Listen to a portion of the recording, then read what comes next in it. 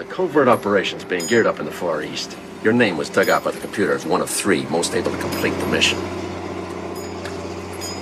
Mission? Recon for POWs in Nam. Why now?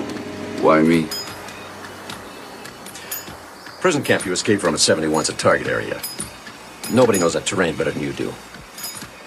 The risk factor is very high. You'd be temporarily reinstated in the forces, and if the mission's successful, there may be a presidential pardon. You interested?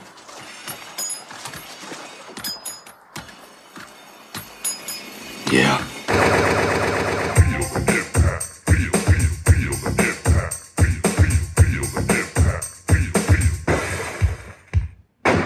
Welcome to Double Impact, the podcast where we double back on the movies that impacted us growing up as 90s kids and decide whether they hold up today or are best left in the past. I'm Tristan. And I'm Greg. It's good to be back for another week in the deep jungle of Latpak.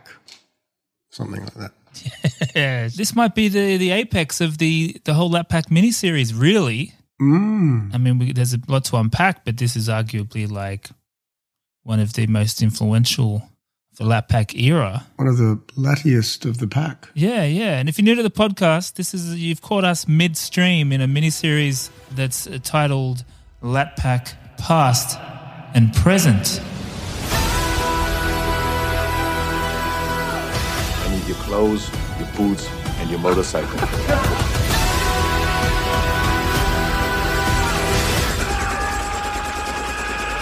The world ain't all sunshine and rainbows. What are you wearing? Size 3? Bring it, Happy Feet. Stop being such a pussy. Are you crazy? Could kill me. That's how winning is done. I did nothing. The pavement was his enemy. Dylan! Son of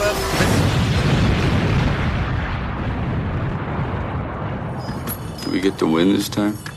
And on this journey where we're tackling old Latpak movies and then the stars of the 80s and 90s, the Latissimus Dorsey pack of action heroes of yesteryear, but then also tracking how they've evolved and how they are being reimagined for the modern era. So next week we're doing Last Blood, which I'm looking forward to. But until then, we're very much in the land of 1985 this week, aren't we, Greg? We are in 85, Tristan, yes. The year the film came out. Big year. As it were. Yeah. Did you know it was the year that they banned MDMA? Right. So God knows what was happening in 84. That's why we get movies like Gremlins and shit. That was all 84, possibly. wasn't it? Oh, there's cool movies. Anyway, I'm not here to talk about that. I just thought that was interesting. What does it mean? It is interesting. Big year for many things. Keep going. It was the release of a little game that I think was the first video game I ever played. Oh, wow. A little game called Paperboy. Did you ever play Paperboy, Tristan? Oh, was it like a Game & Watch thing, or was it on a console? More of a console setup. Yeah, okay. It was published by Atari Games. I think it came out obviously on Atari, but I think there was a Commodore 64 version, which is I think where I first played it. But basically, what you did is you were a paperboy, as the name suggests, cleverly. Like in the show Atlanta, I assume. Paperboy, always about that paperboy. If you ain't on your grind, then you flexing, you's a hater, boy. You haven't watched Atlanta, have you? No. I'd be lying if I said I knew what you were talking about. I respect your honesty, Greg. Well, you get the idea. You're a paperboy and you're on your little pushy and you've got to like slow up and speed down and you've got to press the button to throw the paper and you've got to hit the house. But you know what? There's some obstacles. There's some wayward trash bins. There's some... Viet Cong. Potentially, probably in the later levels I never made to. But it was a big game and it was... Maybe in Paperboy too. Maybe. It was one of those ones that... I was thinking about this. I was like, because it's just a paperboy. That's pretty boring, you know, in the scheme of what you're looking for in a gaming release. Yeah. But boring games are pretty, you know, they're still popular. Mario's a plumber. Mario's just a plumber. Well, he does have to fight some pretty interesting primates and such. He does. But he's 9 to 5. He's plumbing. The whole saving the princess, that's just a side hustle, man. But it never ends. It is. Even the modern games, they got the mundane tasks. Red Dead, our favourite. My God. This thing I hate about those games is the mundane tasks. Oh, really? I mean, I'm not talking about the hunting and stuff. I mean more like the real mundane stuff. But, like the campfire, you don't have to do it. Or fishing, you can just do it if you want to. They put it there if you want to do it. Yeah. Do you mean bits that are boring that you have to do?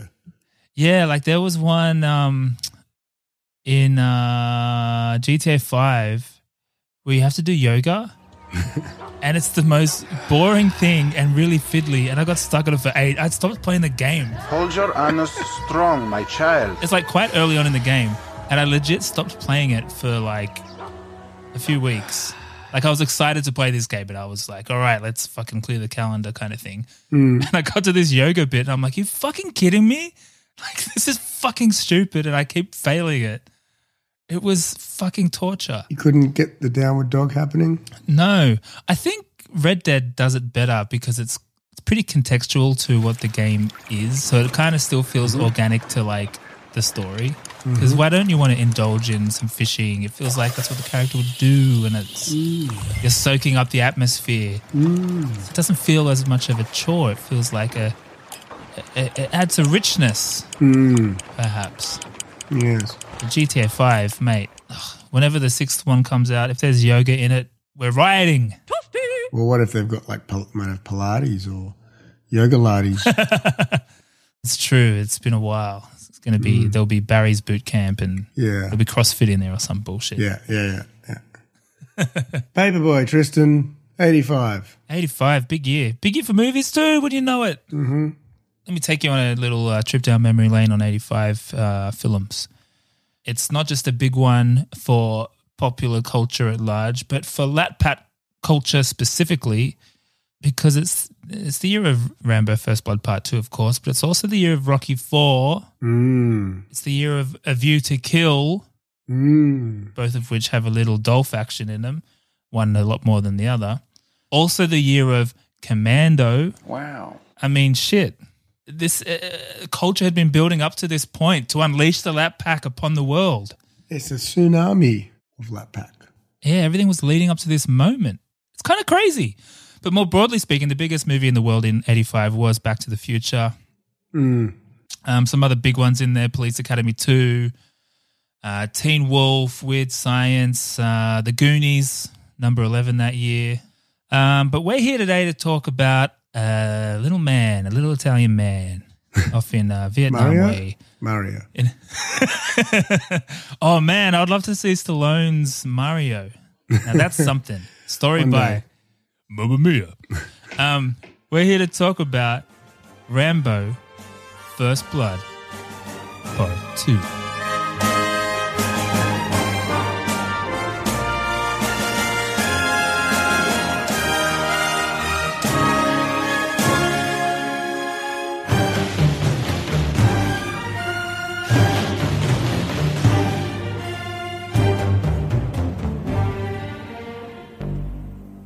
In what is maybe one of the most confusing naming conventions for a franchise. We've talked about this before when we have done First Blood, the first film, way back in maybe a year ago or so. So go dig for that one if you want to expand your Rambo chat. But this one does have one of the worst, right? Because you got First Blood, then you got Rambo First Blood Part 2, then you got Rambo 3, then you got Rambo. You got Rambo Last Blood. Last Blood makes sense. There's a nice book ending there. But otherwise, it's pandemonium. Do they introduce the second name? First name, was it John Rambo? Was the penultimate one John Rambo? That's what I thought. Is it? Because I thought so. It was because around the same time, Rocky Balboa came out too, and it seemed like that's what he was doing. He was making these Lego sequels with the full name. But when I looked it up, it just said Rambo. John Rambo Esquire. The third. So I think hitherto forward, I don't know if those are words. I guess we'll just call this one Rambo 2 for sake of easy chat. Second Blood. Okay, so Rambo 2 came out in May. Second Blood. Well, yeah, it's right there. Second Blood. Anyway. You could say that this is the First Blood because no one dies in the first one anyway. But they do First Blood. Oh, yeah, that's right. How could I forget? So Rambo 2 came out in May of 1985. A budget of $25.5 million and a gross box office of fucking $300 million. Is that crazy? Wow. Like, I like this movie and I think of this as a big movie, but I guess I didn't realize how big it was because it was quite a shock to me that it was the second biggest movie in the world that year. Mm-hmm. Me too. It brings me joy. I'm glad it was. But, you know, a lot of the movies we do, aside from like the Arnie's with James Cameron and such, like a lot of the action movies we love are way down at number 72. Yeah. Not so often number 2 after Back to the Future. Rotten Tomatoes, though, slightly different story. Critic score of 33%, audience score of 60%, critic consensus. First Blood Part 2 offers enough mayhem to satisfy genre fans, but remains a regressive sequel that turns its once compelling protagonist into just another muscled action berserker. This is funny too. I feel like Rotten Tomatoes is maybe not the best fucking benchmark to use in these things because Just Another, he may have been the first. We'll talk more about that later, but he's not just another. No, he's definitely not just another. He's started this. Yeah, like this is early. If this was made in 1998, then maybe you could say just another, but this is maybe just the first. The first muscled action berserker. These critics, Greg, did it? Anyway, was this a big movie for you, Greg? Let me check my notes. Kind of. I mean, yeah, so we talked about Rambo as an entity was a big deal.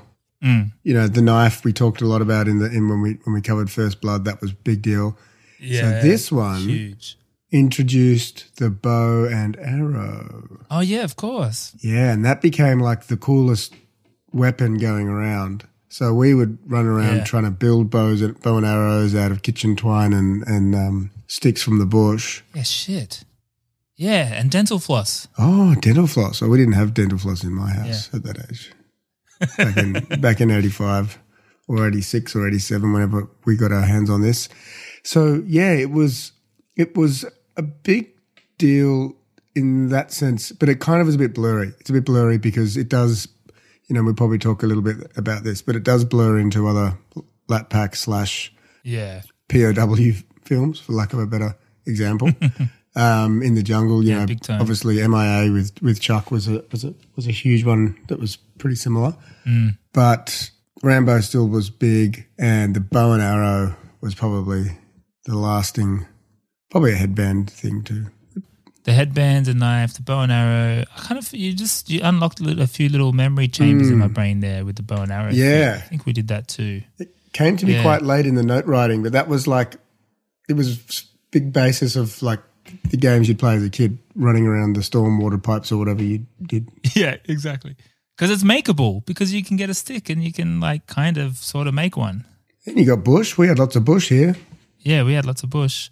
So wait, so did you watched this as a young'un, but is this the kind of movie you have rewatched a lot over the years or nah? No, it's not. Yeah, same. Okay, interesting. Because I watched this a lot really young, and probably more in fragments as you do when you're young. Mm-hmm. It's not like we sat down or cozied up to watch a film. Like you watch a bit of it until your parents realise you shouldn't be watching it? Well, it would be at Jono's house, and I feel like I used to just walk into his house. That's kind of how it worked because it was 2 houses down. And so this is the kind of thing where I'll just walk into his house and he's watching Rambo 2. And so I feel like I just saw it in lots of chunks over the years. Wherever Jono was up to. Yeah. And we loved it. And I think like just the idea of Rambo was even bigger than the movie, I suppose. Because, we'd play Rambo. Like we would pretend to be Rambo and shit. But like in terms of my memories of the movie, I couldn't really, distinguish what was this specific film versus what was broader Rambo stuff and probably other action movies. But I did remember the opening and him hammering the rocks. Oh, yeah. I didn't remember her dying, but I remember that scene of them, him in the water killing people. That's how I would sound firing off a machine gun. like it'll be big really guns. a lot to manage. Yeah, she does all right with it too. Yeah, considering she's about 45 kilos. No lats. Yeah. So I watched this a lot then, and was a big fan of Rambo, the Icon. But I just never really like stuck around for Rambo over the years. And we talked about it when we did First Blood that like I kind of didn't really know that First Blood existed for a long time. I just thought Rambo was these movies. And as a young adult, discovering First Blood was pretty exciting and this is different. But also Hot Shot, we talked about this on fucking Top Gun. Yeah. That I saw Hot Shots 1 more than Top Gun, and I think I saw Hot Shots 2 more than Rambo 2. Yeah, same. And I didn't realize, I literally just read this about 5 minutes ago. I didn't realize that the guy that plays the Colonel in this, Richard Crenna, is the Colonel in Hot Shots. What are you talking about? You say your war is over. Oh, my. Well, maybe the one out there is, but not the one inside you. You're running away from the pain. But it won't solve anything, because wherever you go, you take the pain with you. You've come an awful long way to bring me a lecture, haven't you, Colonel? I know you were hurt when that woman left, but you're just using that to hide from who you really are. That was a long time ago. Thank you. Yeah. Amazing. He parodies his own character. Yeah. Good on him. I respect that. So in many ways, it's been exciting to come back and revisit this franchise with fresh eyes because it's been a long time. And what better time than right dead center in fucking lap pack past and present. Shit. Should we get into the origin story? Yeah. Origin story. All right, so I'll do a brief recap of the origin story for First Blood. So that was based on a book, if we recall, by a writer named David Morrell. Came out in 1972. He was a writing teacher and wrote this book after some experiences with his students who had recently returned from Vietnam. Pish Bash Bosh, he got himself a book. The book was really well received. Stephen King himself used that book as a textbook when he was teaching writing. So, big book, great book, huge book. Needless to say, it became hot property in Hollywood, and lots of people were trying to make it from the 70s onwards. It had that kind of gritty anti-hero vibe to it. There was going to be like a Cuban-Italian version with actor Tomas Milian. It didn't happen. I won't go through all of these things, but essentially this thing was swirling for like 10 years around development hell. It wasn't. There was talk of Pacino, Richard Gere, etc. And then director Ted Kotcheff came along from Weekend at Bernie's fame, which would come later, but still, that's odd. 18 screenplays later, crazy. But long story short, this was the film that basically launched Carol Code.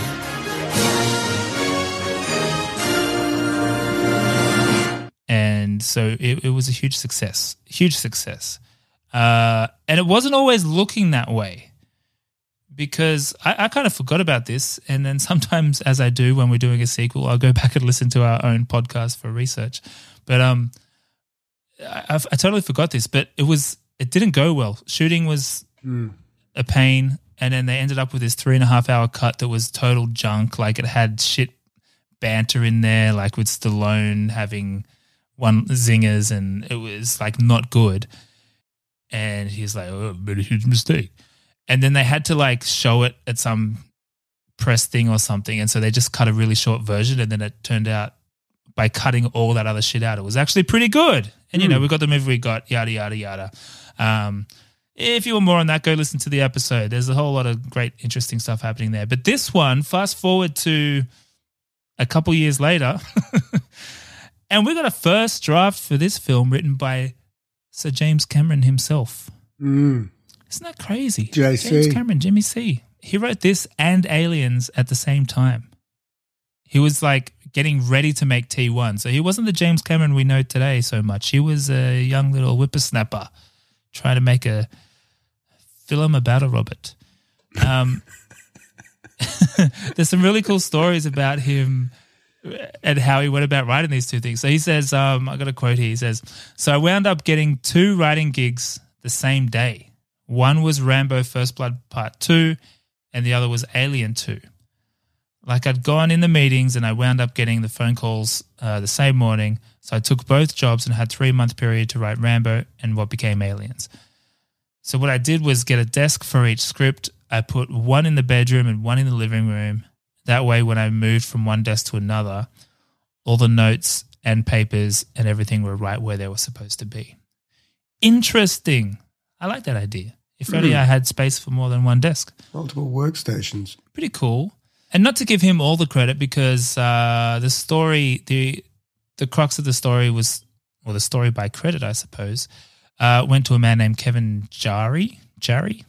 He cracked the broad plot, which was Rambo going to rescue some POWs. But then they brought Jimmy C in to then turn that into an actual script. And he did. And there was some things in there that never made it because, of course, Stallone likes to do a little cheeky rewrite, as we learned a year or so earlier on Beverly Hills Cop. Could listen to that episode for some juicy stories there. But Cameron, I guess I couldn't find a lot of detail on the key differences, but I found some quotes of both Cameron and Sly kind of talking about it. And I guess we can kind of get a vibe of what the differences were. But this is Sly talking about rewriting James Cameron. He says, I think that James Cameron is a brilliant talent, but I thought the politics were important, such as a right-wing stance coming from Troutman and his nemesis Murdoch, contrasted by Rambo's obvious neutrality, which I believe is explained in Rambo's final speech. Also, in his original draft, it took nearly 30 to 40 pages to have any action initiated, and Rambo was partnered with a techie sidekick.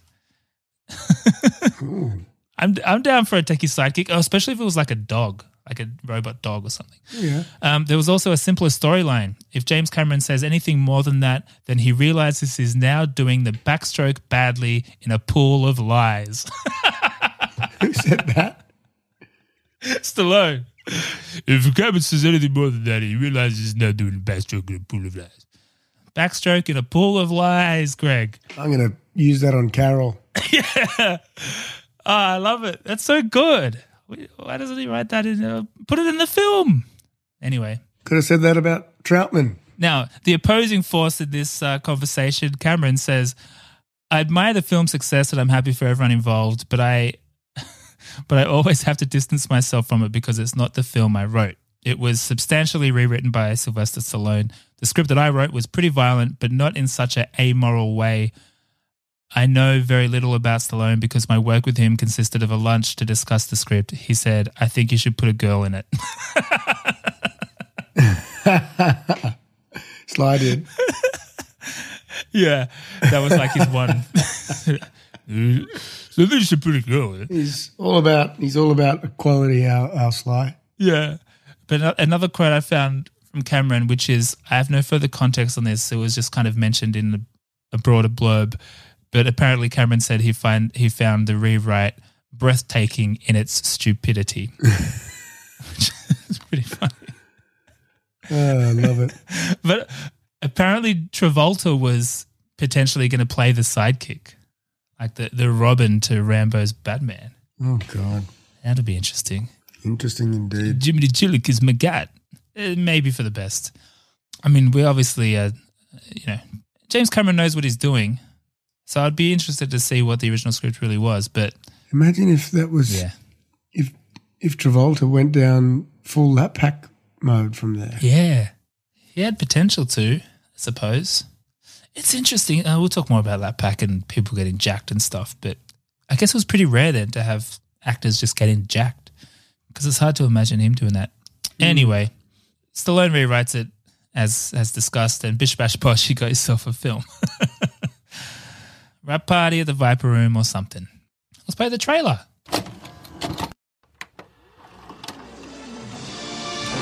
Sylvester Stallone is back as Rambo. Rambo is the best combat vet I've ever seen.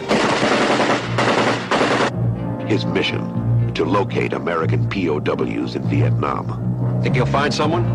POWs? Doubtful. Come on, move on, move on! His orders, not to engage the enemy.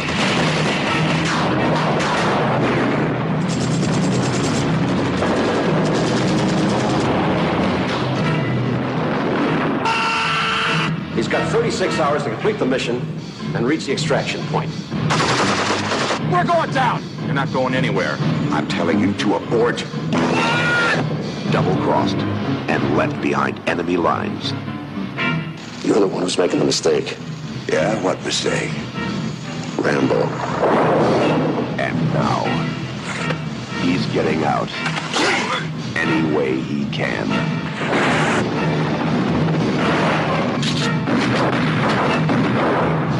Rambo. What most people call hell, he calls home.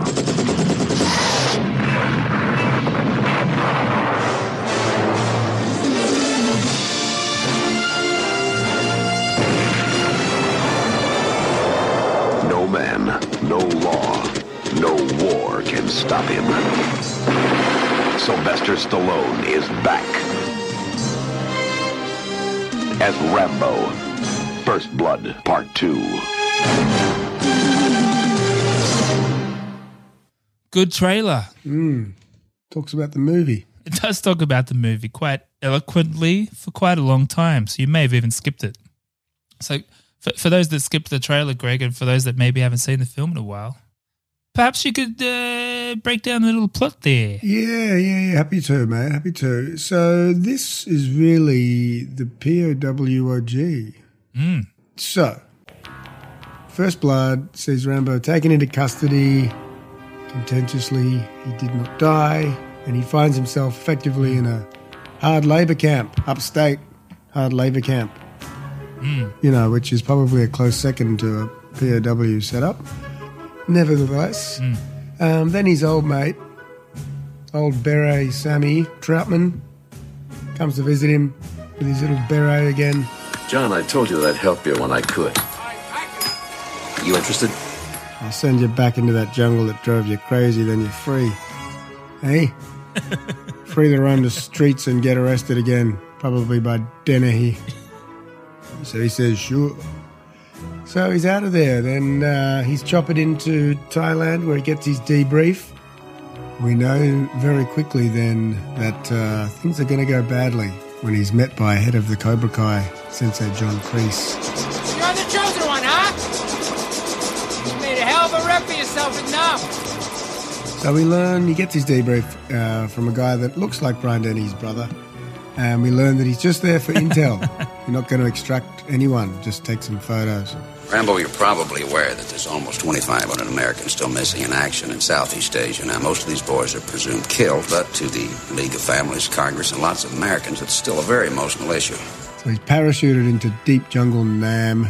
There was some complications with his exit of the plane. It's been a while, Tristan, you know. He was a bit rusty with the old get out of the plane. And he loses all his equipment, except for his knife and a giant bow and arrow. So then he meets his local guide. Wouldn't you know, she's a babe. Did not expect a woman, no.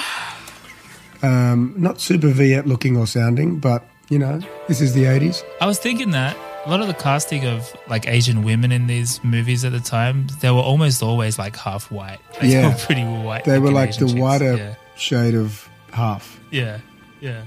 So she helps him find the camp, but instead of taking the pictures, he's like, no, I'm not going to leave these guys here.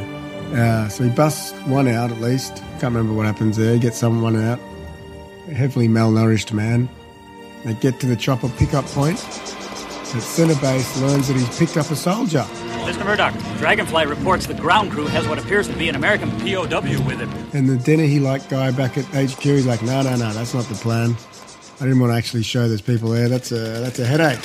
I want you to abort the mission immediately. I say again, this is a recall. Confirm, over. Say again, Coach One. Say again. I'm telling you to abort. Troutman's like, no. He's like, yes. So Troutman's like, okay. Troutman yet to do a lot for Rambo. He's... That's a good point, man. They turn the helicopter around. And then, do you know what happens? Gets picked up by the guys and taken to the POW camp. Yeah. Now he gets there, and there's some Russians too, because, you know, they're baddies. You got the Red Star, commie bastards. They're there. I don't know why, but they're there. They electrocute him. on this like electrocution board, which is good because it allows us to truly experience the physique. All those little muscles in there between the ribs and such. So you see him. Oil him up and spread him out and get some... It's a real showcase for the Lat Pack physique. Well, that's it. They borrowed it in Showdown in Tokyo, didn't they? But guess what, Tristan? He breaks out again, and this time it's personal. So he's on the run. He's got the girl. I can't remember. He's probably got a POW. That POW is probably dead by now. And then the girl gets blown up as well. She was going to come back to America with him for the quiet life, so that was very sad. Yeah. And, look, then there's a bit of game of cat and mouse. Not as suspenseful as number one, but, big killings and you know what happens. He gets out of there and he's upset still, and that's the end of the movie. Yeah, there you go. Bish, bash, bosh. You got yourself a plot. You made a good point there that I didn't really think a ton about. Just Troutman. Is he really like the villain in all this just by kind of being useless? He certainly doesn't,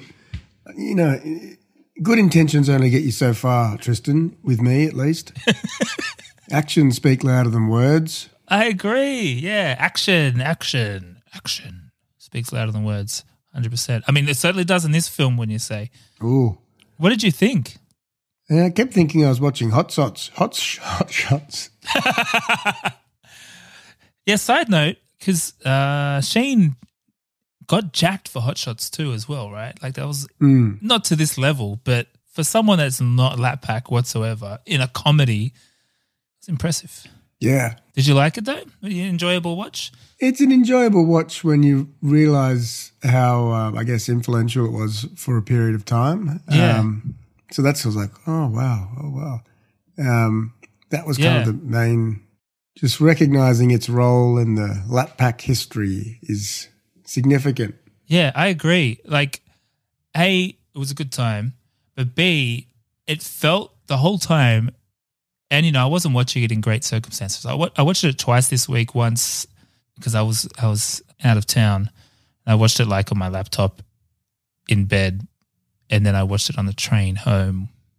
But it was still a very compelling experience. And to your point, like the whole thing felt very iconic, like almost like you're watching The Godfather or something. Like it felt almost like you're seeing all these things for different reasons, I suppose, but you're seeing all these things that are pretty iconic, at least for a couple of guys like us and for all the movies that followed. And you're seeing like the blueprint for a lot of things.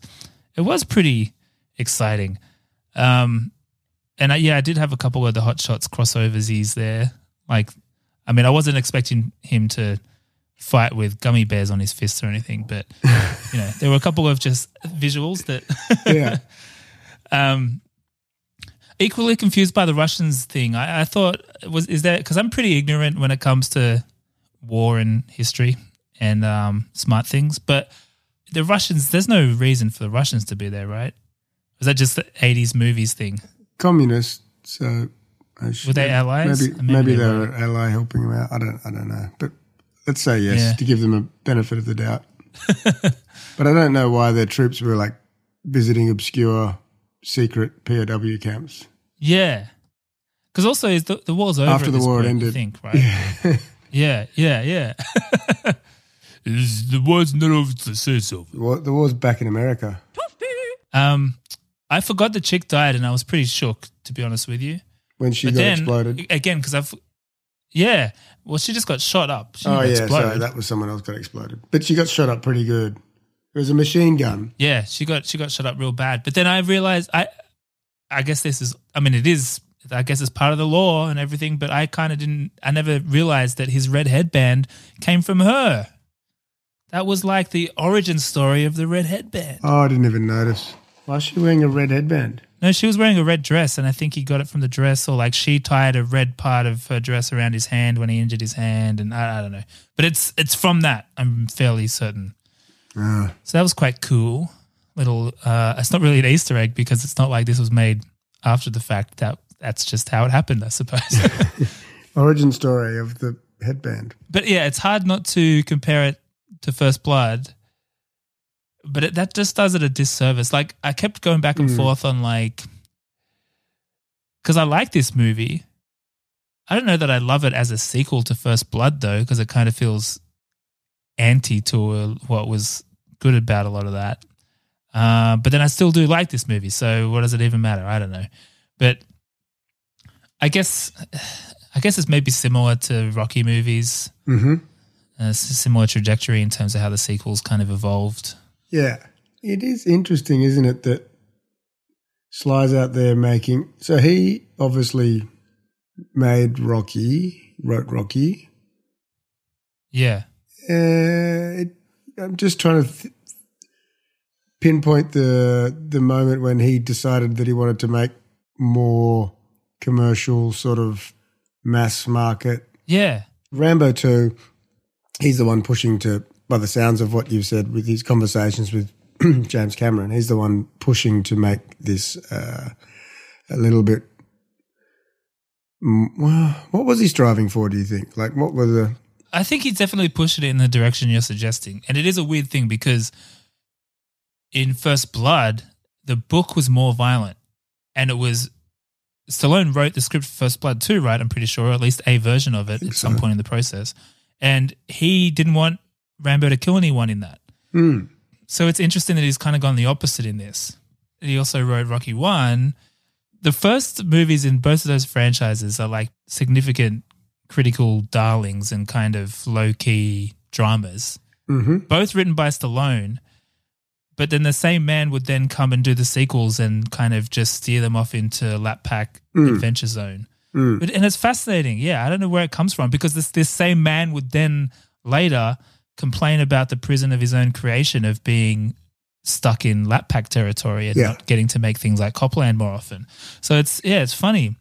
I'm not saying, I mean, we all create our own prisons, I suppose. I'm not saying he's a hypocrite or anything, but it's interesting because it's not coming externally. He's doing this. Mm. It's weird. It is a hard one to nail down. Yeah. I mean, yeah. Fair play. He's had what was it? The third, was this second or third biggest film of the year? Did you say? Second biggest. And that was global, so who knows? Maybe it was, well, I don't think it was bigger than Back to the Future. No, it wasn't. But it was big. Yeah. It's also interesting to think of this as 1985. Like watching it doesn't feel as old as that. Mm. But that's kind of neither here nor there. But I think your point's a good one and maybe a good segue into like putting some context around where this sits in maybe the history of action movies and Lap Pack, etc. Because this is Rambo 2, and I think we both going into this are like, this is probably the one, right? This is probably the blueprint. I was doing a little sense checking just to make sure there wasn't some obvious one we were missing. Obviously, we got First Blood before this, and then Commando came out the same year as this. But more from a macro point of view, I suppose, some of the OG action movies in Hollywood were the Westerns. Yeah. And then it kind of evolved into martial arts. And apparently the martial arts thing was actually martial arts and disaster movies.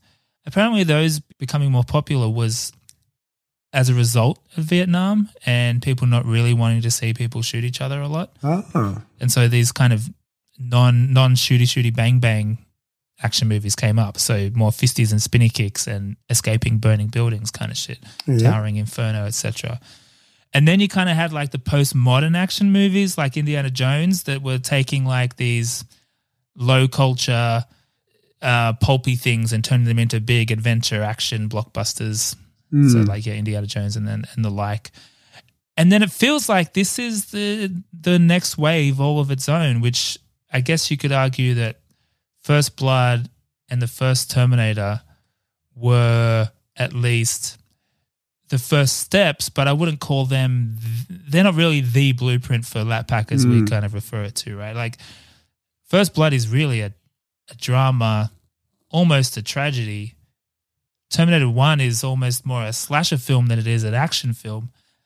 But they both those movies kind of planted seeds for the sequels that would then go on to define the genre because, you know, Terminator 2 is also a bit later in the timeline, but really solidifies the 90s action movie. It's fascinating, but I guess what I'm saying is this does feel like it is the one, right? And so whatever Stallone was thinking in how he was evolving these franchises, he was, I guess, pioneering the Lap Pack picture. Definitely. Yeah. I wonder where it came from. But it is because he doesn't. I haven't at least heard him talk about it and go. There was a market for people who just wanted to see light rig, guns, explosions. I was expecting to be able to find a lot more of him talking about it, but I couldn't find much. Because it's definitely he's conscious with these decisions, you know. Yeah, and Arnie at least was a bodybuilder, right? Yeah, and in all those kind of broader action genre evolutions I mentioned, no one's getting jacked in those. Arnie is already jacked and gets cast as a killer robot for his jackedness, but Stallone is maybe the first person to like take it on himself to get fucking ripped for insanely a movie, right? ripped, and he's taken that initiative to define such a fucking huge part of the genre. Fast forward to now, and that's such a huge part of, I guess, Hollywood. Rightly or wrongly, the action movies of today are kind of the Marvel movies, I suppose. And getting jacked is the whole thing.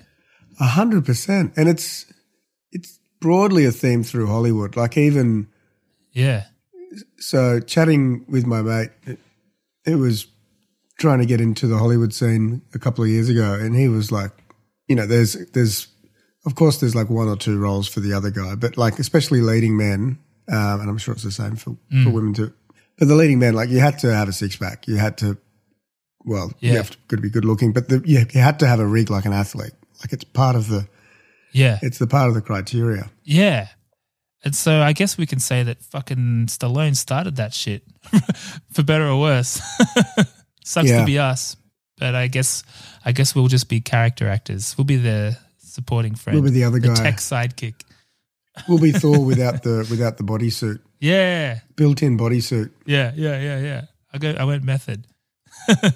And the other thing I was thinking along those lines, because so I think there's a few things that this movie has that became staples of the genre, the subgenre, like the one-man army, the just over-the-top body count, that kind of thing, slow-mo jumps from explosions, all that shit's here. But one thing was notably missing, a real true Lat Pack fun trope is the quips, right? There's no quips, no quipping. There's one quip. But it is quip. It's very quip light. I had the same thought that there's one.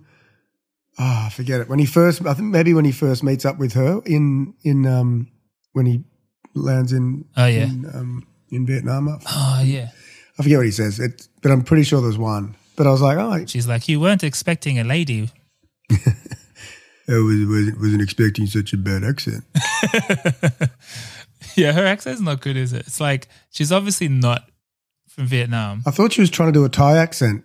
Yeah, but it was in this weird, I don't know. I don't even know how to talk about it because I have no qualifications in that space, but like... other than having heard what the accent's meant to sound like. Yeah. The 80s, baby. Right. She was like, she is Singaporean American apparently. Yeah, exactly. But I think the script like literally had the broken English written that way, so her accent didn't match the broken English. Not that I'm the gatekeeper on that, but it just felt off. Anyway, it's a lull. Point I'm leading to here with the quippiness is that I think another film we've covered that came out the same year, Commando, which I think timeline-wise, or at least evolution of Lat Pack movie-wise, I'd always thought of as, just Arnie's version of Rambo, but it does bring its own piece to the genre that Rambo doesn't have, which is the quips. That movie is all quips. Remember, Sally, when I promised to kill you last? That's right, Major. You did. I lied. It's dense. I mean, you can turn it into a sitcom. Someone's done that on the internet. I heard. Some genius did that. And so I was thinking, we mentioned Rocky IV came out this year too, and I think so. While this movie, First Blood Part 2, is maybe the most influential in a highly influential year, we cannot discount the impact of Commando and potentially Rocky IV as well. And they're almost maybe the yin and yang of 1985 dawn of Lat Pack. With these two fucking Lat Pack icons, front and center as well. It's kind of beautiful. I guess they're twin movies. They came out the same year. I didn't realize that.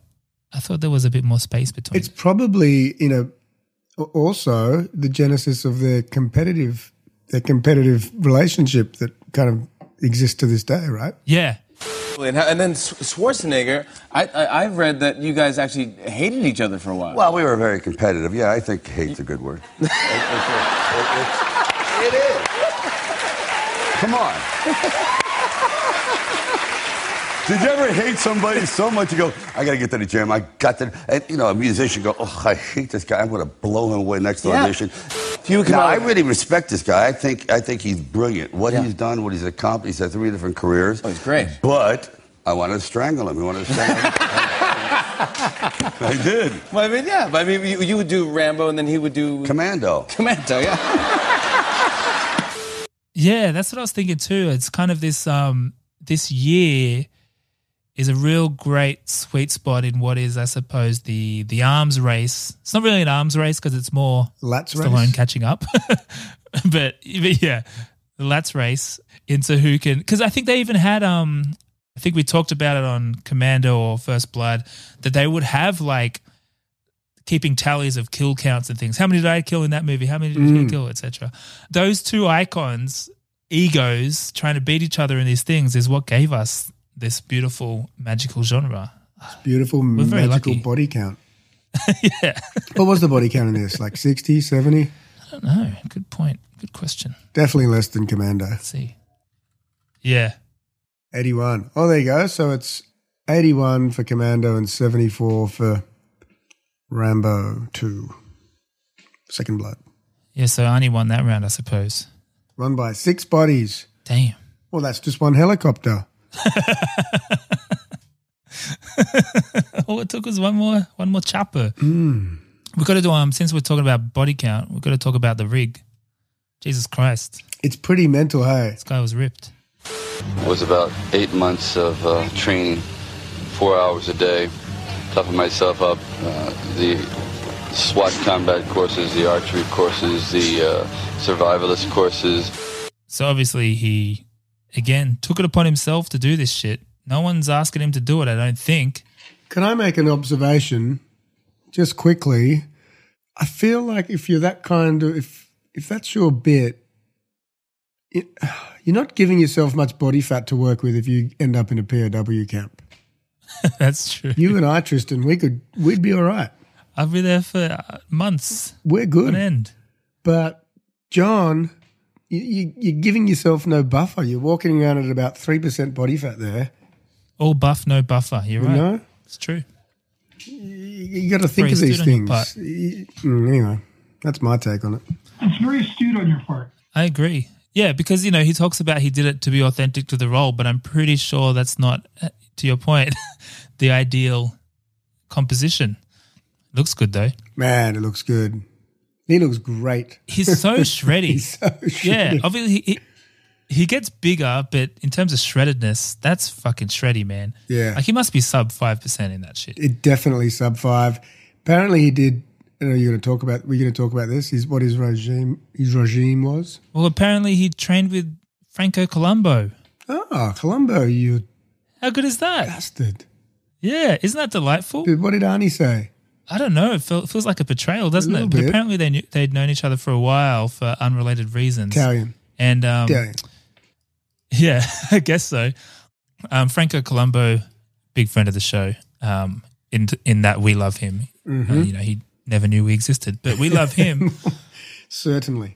Arnie's best friend, and strongest man in the world. He can explode a fucking water bottle with his lungs, which takes over 500 pounds of pressure.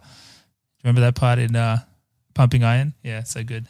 But I found a clip of Franco talking about it, which is delightful. I'll play it for you right now.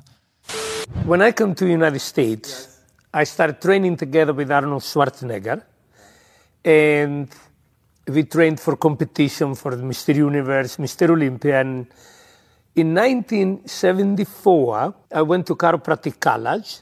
And then when I graduated in 1977, Sly Stallone came to me as a chiropractic patient, which I used to work on him to fix his injuries when he did a lot of training before.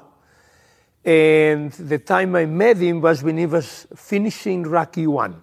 And then Sly Stallone and Andy Vajna, they approached me to train him for Rambo 2 because they wanted him to be bigger.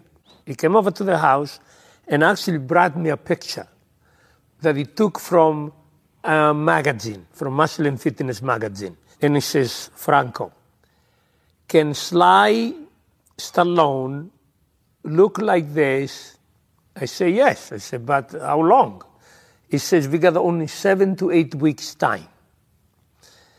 And I looked at it, and, he has a lot of good abdominals, good chest, but not too big. And I said, but this is much bigger than Stallone used to look like for Rambo 1.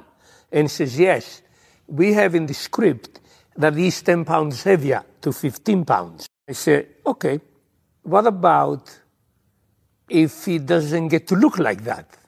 And he says, oh, I will fire him. I said, wow,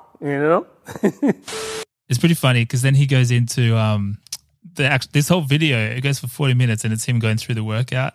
And it's so interesting to watch because obviously the dude trained hard, and as we all know now as adults, like 90% of it is nutrition.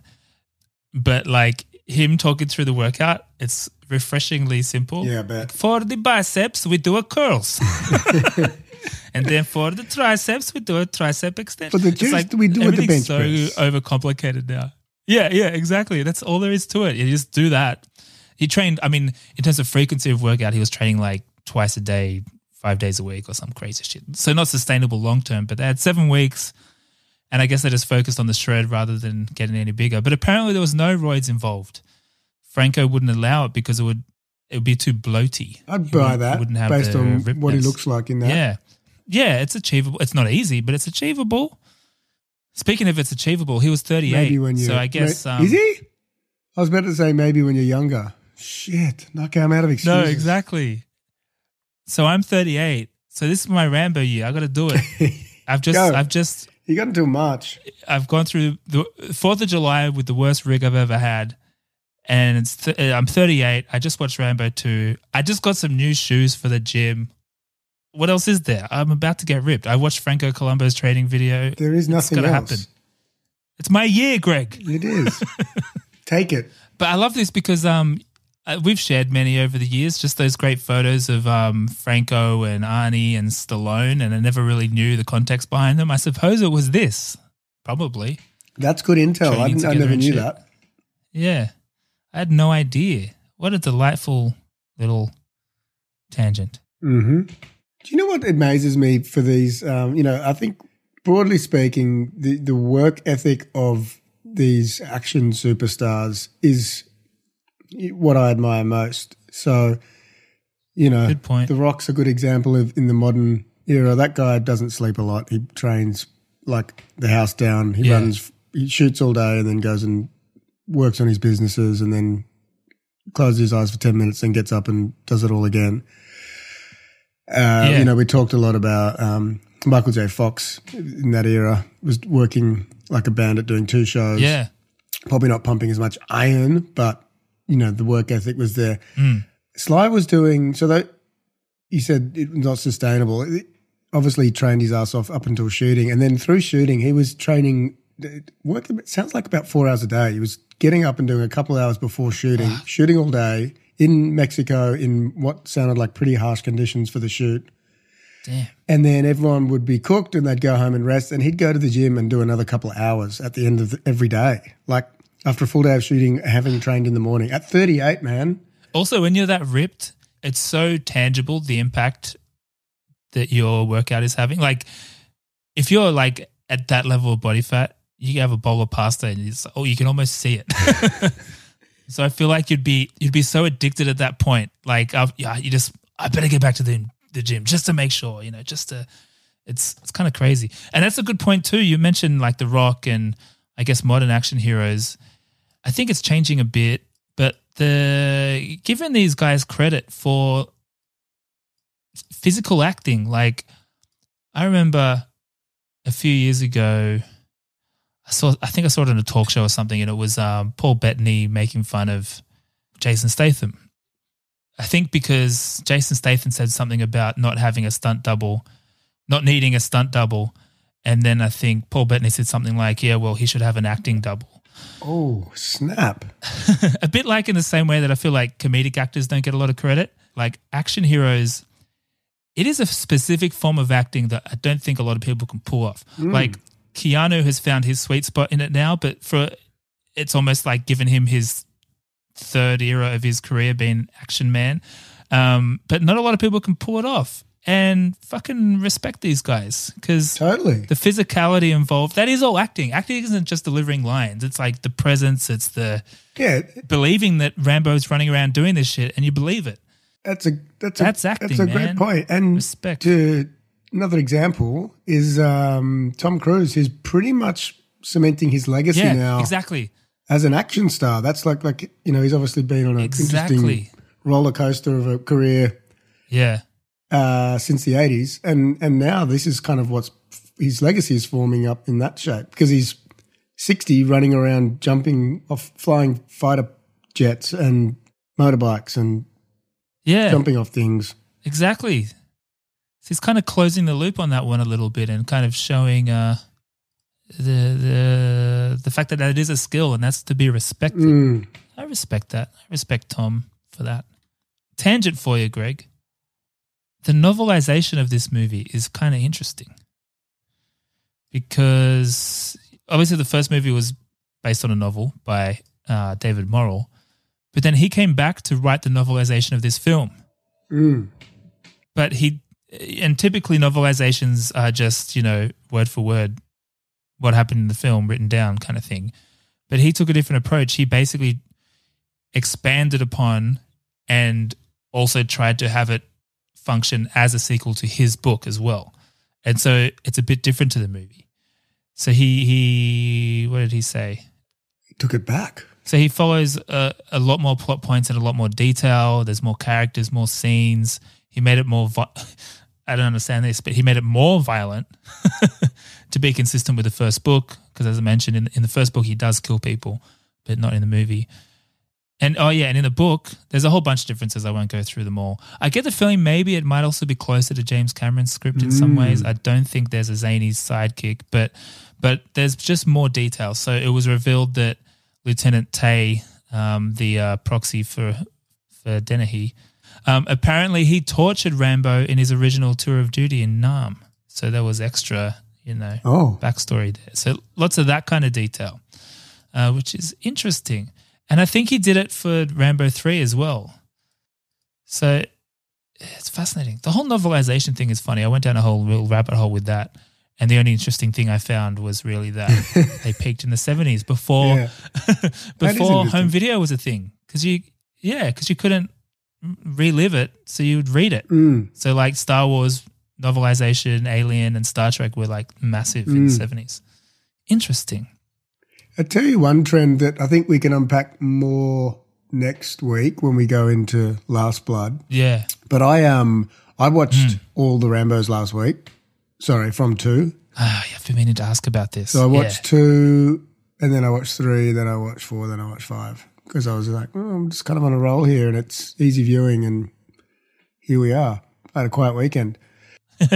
So probably the standout change in these films is the presence of gore and treatment of violence.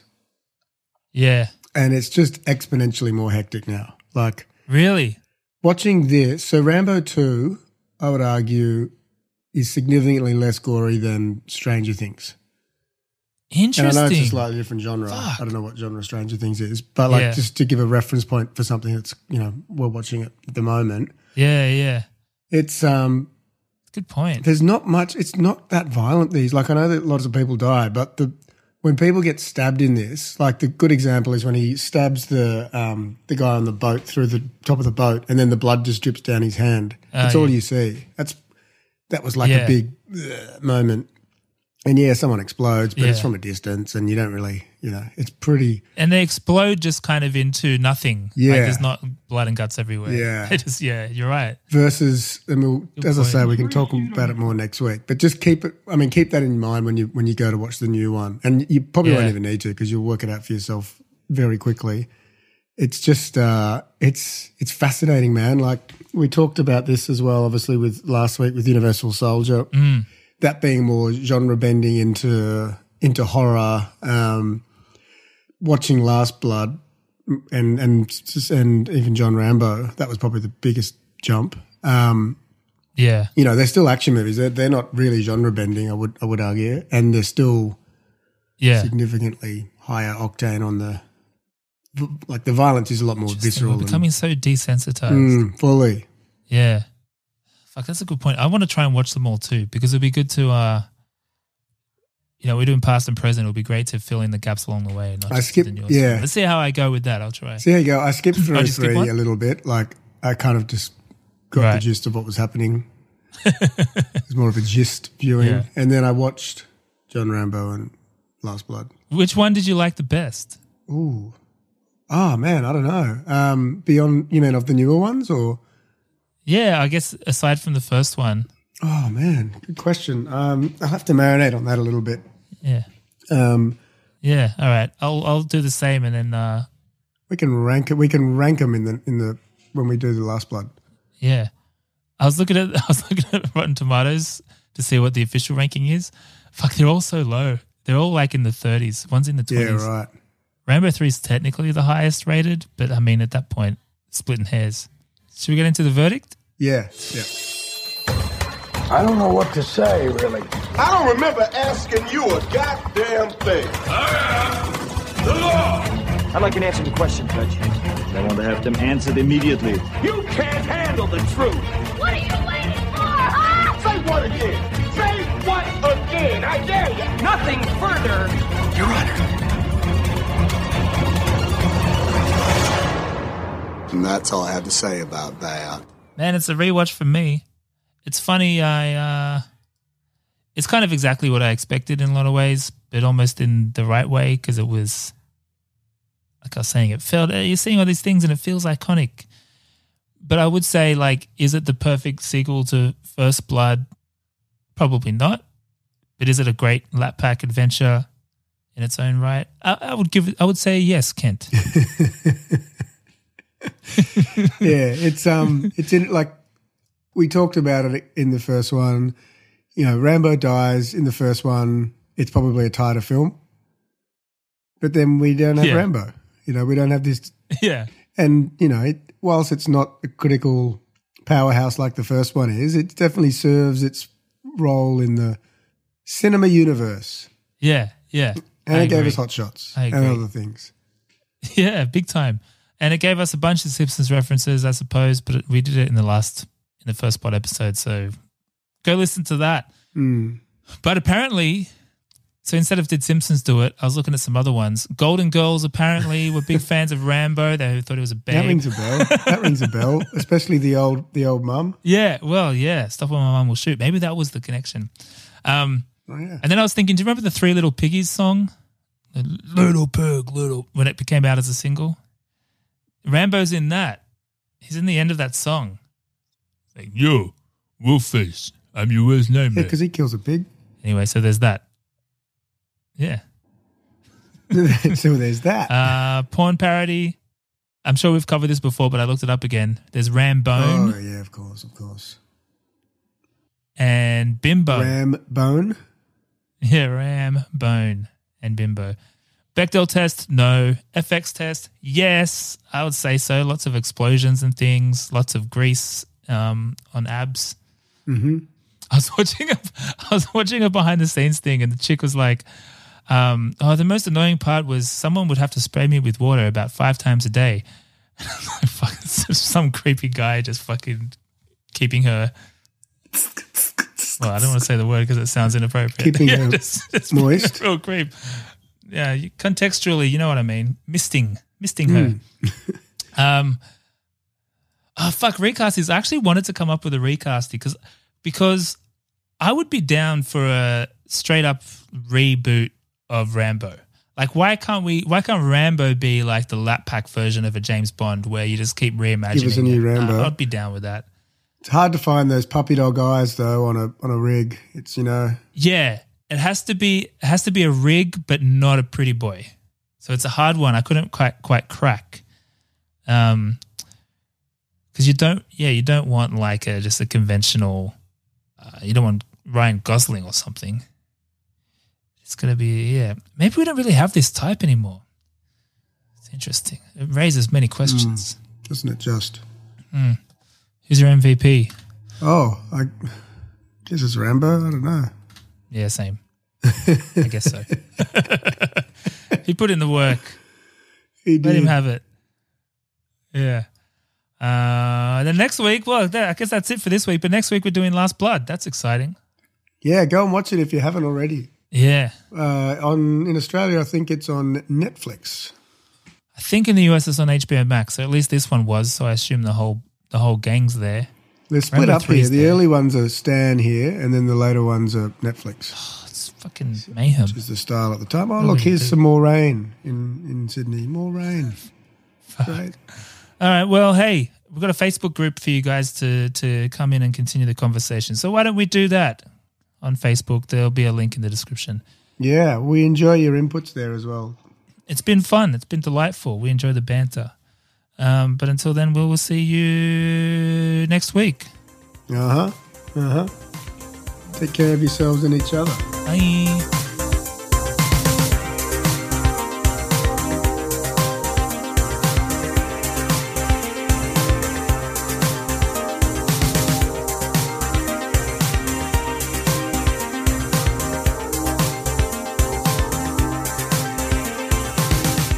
You mentioned that one stunt. You were involved in that stunt. Close the fire thing. Well, what happens is there's a little bit of madness that seems to permeate my brain when I'm doing a character like this. It seems like you start to believe that you can do this. I believe sometimes that I want to do that stunt. And what they do is they fire that gasoline from a cannon, and you mark it off about 30 feet away, and as they fire, you hopefully that it's the same amount every time. And as you run, if you keep a certain speed, you'll just clear this ball of fire. If you don't, we're having Rice Krispies. Rice Krispies tonight. You know? Yeah, thank you for coming. I know you can't stay the night. It opens tomorrow all around the country? I'm sorry. Folks, I'm staying. You got the maestro. Bye. Thanks for coming. Thank you.